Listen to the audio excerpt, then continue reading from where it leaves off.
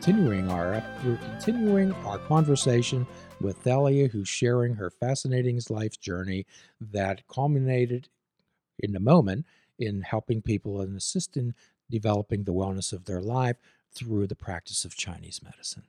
Now, the moxibustion, and you'll have to correct my pronunciation. Moxibustion. Yes, Yeah. okay. Mhm.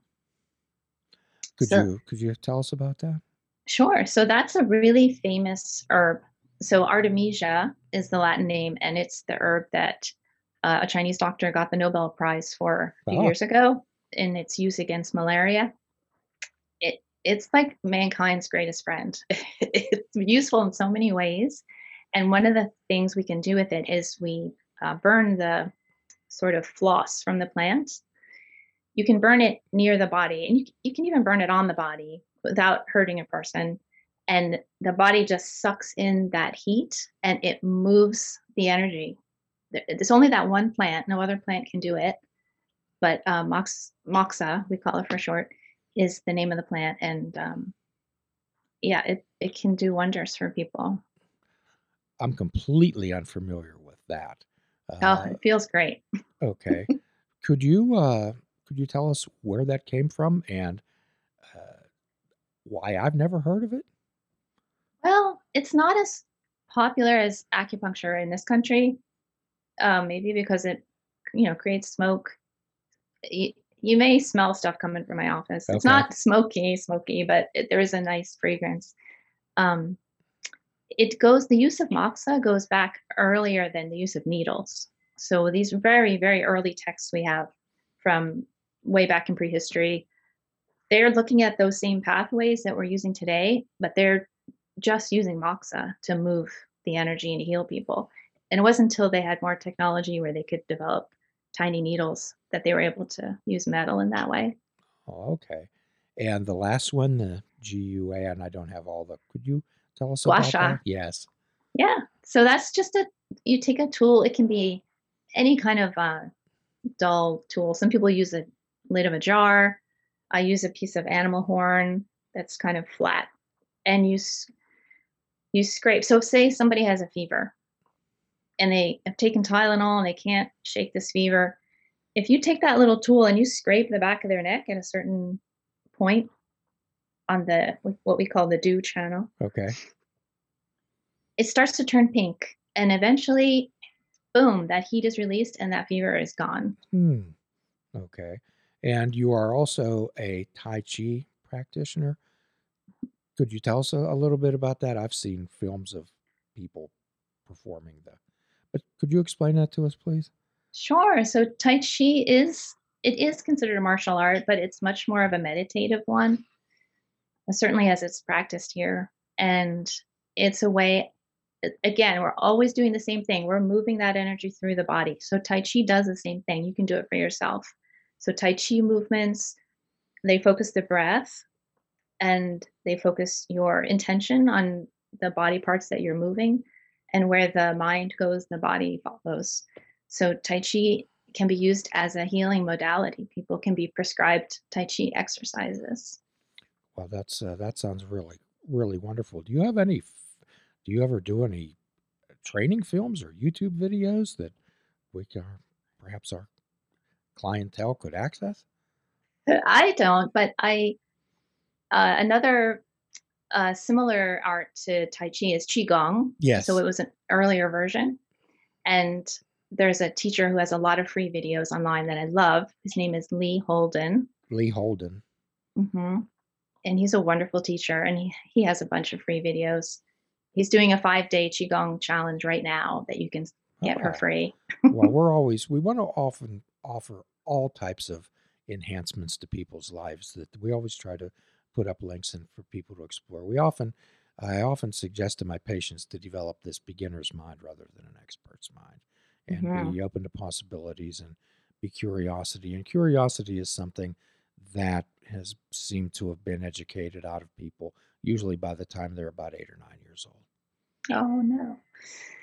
Um, yeah, no, curiosity is absolutely the reason I was born. That's why I was put on this planet, to satisfy my own curiosity.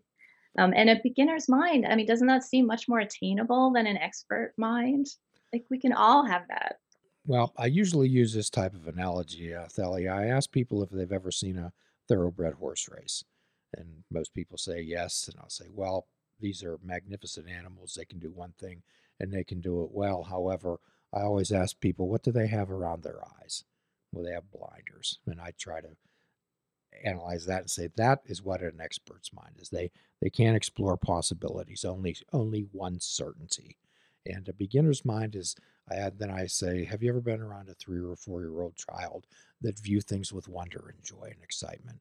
And I ask them, when did you begin to lose that in your life? Yeah, the unknown is really what keeps things interesting. And often patients will ask me, you know, how long will this take to go away, or what's going to happen next, or how how long do I need to keep coming? And I always say I have no idea. It's going to be so interesting to see what happens next. And always within any session, things will happen that I don't know are going to happen. They're unexpected. I'll get a feeling. I will see something change before my eyes, and that's what makes it lovely to do. Well, unfortunately, we live in a society dominated by the term now is influencers that tell people that how they should be and what they should attain and what they're not and what to achieve. We seem to be consumed by this myth of productivity that we always have to be consuming and we always have to be achieving and getting somewhere rather than stopping and appreciating something.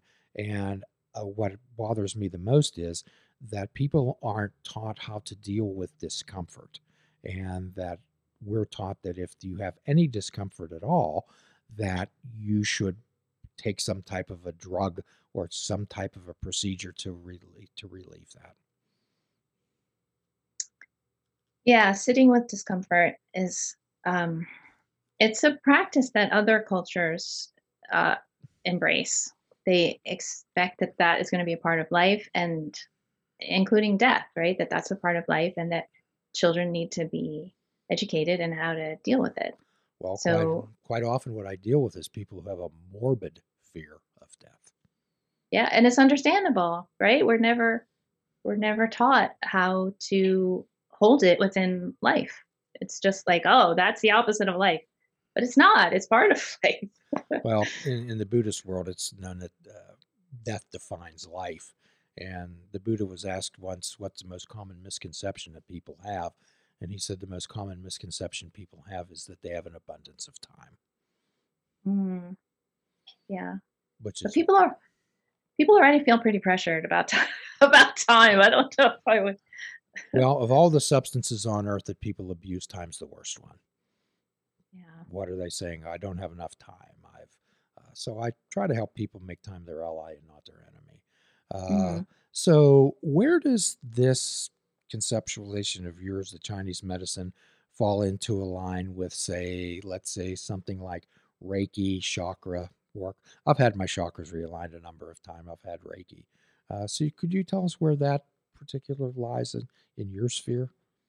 Sure. So, Reiki is a Japanese art of energy medicine, and I think it has a lot in common with the Chinese version of of qigong that I would do to somebody. So that's a kind of energy work where I use my hands, and um, I have never had Reiki done, but my impression is that it is similar in that way. And then, what else did you ask The about? chakra work. Chakra work, yeah. So in Chinese medicine, we also talk about these energy reservoirs that go up the body, and so for the longest time, I would just think of them in that way, but through my clinical work, I can absolutely feel chakras. So, yeah, call Indian Ayurvedic medicine has many kind of interleaving philosophies that work with Chinese medicine, and there are also multiple energy systems going on in the body at the same time. So the chakras are there, and the Chinese pathways are there. We have a lot of stuff going on. There's like a infinity shape, uh, sort of course of energy that goes on around us as well. And different cultures have chosen different energy systems to work on more specifically, but they're all there, they're all present. And the more you work with any one approach, you're going to observe the others coming in. Okay. So do you do chakra work? I do. When I'm doing Qigong, I am clearing and charging and feeling what's going on with the chakras. Well, I am Mhm. definitely going to make an appointment with you because I feel that I'm quite blocked up. No, I'm sure anybody in your profession takes on a lot. So Well, you, I've often told people, they always ask me, "How are you doing, Jim?" And I said, "Well, if I took 25% of the suggestions that I give to my own patients, probably a lot better." So how does Athelia take care of herself? yeah, I, so Wednesdays are my day off. That's the first thing. I need the middle of the week to just recharge. And then I am a better practitioner on the other days. And I have sound instruments in my office. So I have a gong and a bell. And between patients, I'm going to ring those. I'm going to use sound to clear the space. I have a plant essence that I can spray. I open the window. I change the linens. I might do a little qigong. It's all quick, but you need to clear between each person. So how do you find the atmosphere where you and I operate out of? How do you Oh my gosh. I love that place so much. Those trees, Jim, they're just so priceless. We are so lucky to have those trees around us. They are absolutely helping with the healing work that is going on in that building. So I shower them with gratitude every day. I've They're always felt that that was a special place. yeah, yeah, we're sheltered there. I love being so close to Highland Park also. I Yeah. frequently go up there. So if someone was interested in pursuing Chinese medicine, this type of treatment for people, what would you suggest to them? In getting treatment as a patient, Or no, getting this type of getting knowledge. trained. Yes. Mhm. Well, definitely, I would suggest reading books about it. There's a famous book, The Web That Has No Weaver by Ted Kapchuk. That's like the classic book about Chinese medicine, about the philosophy of it. So all practitioners start with that before you need to get into nitty gritty of how things work. It's really about the philosophy. The Web That Has No Weaver. Hmm. We have a reading list on the website. We'll certainly add that to it. Good, good, Well, good. that's just amazing. So, do you feel fulfilled? Do you feel that you're appreciated? Do you feel that you're a part of? Do you feel that you're contributing? Oh my gosh, yes. Of all the work I've done in my life, this is by far the most gratifying, the most enjoyable. It is um it can be tiring. So that's why I need to make sure that I have space for myself so that I can continue to do this work because it's not a job I'd want to retire from, right? You're literally helping people transform and helping their light be uncovered. Ah, I love that term, letting their light be uncovered. Mm. That's a gorgeous thought. Well, Thalia, I think you're just absolutely delightful, and I am grateful for the day that you and I cross paths. Oh, me too, Jim. Me too. Well, I'll be coming to visit you, and you can consider that a warning or not. So, Thalia, at the end of every podcast, we offer a free prescription: fruits, nuts, and vegetables, and unplug your television and take up fishing. And for a truly mindful experience, we suggest to people that they fish without bait. And we ask them to do a kindness for themselves and a kindness for another. We ask them to forgive themselves, and we ask people to forgive another. Until all are free, none are free. Namaste. Namaste. Please check out our website at fishingwithoutbait.com, where you can listen to the show, comment on our discussions, and find out where you can subscribe to our podcast. If you're interested in flying the colors of Fishing Without Bait, click the shop icon on our website. We have clothing, mugs, cell phone cases, and so much more. Show the world that you fish without bait. This show is a member of the Sorgatron Media Podcast Network. Find out more at sorgatronmedia.com.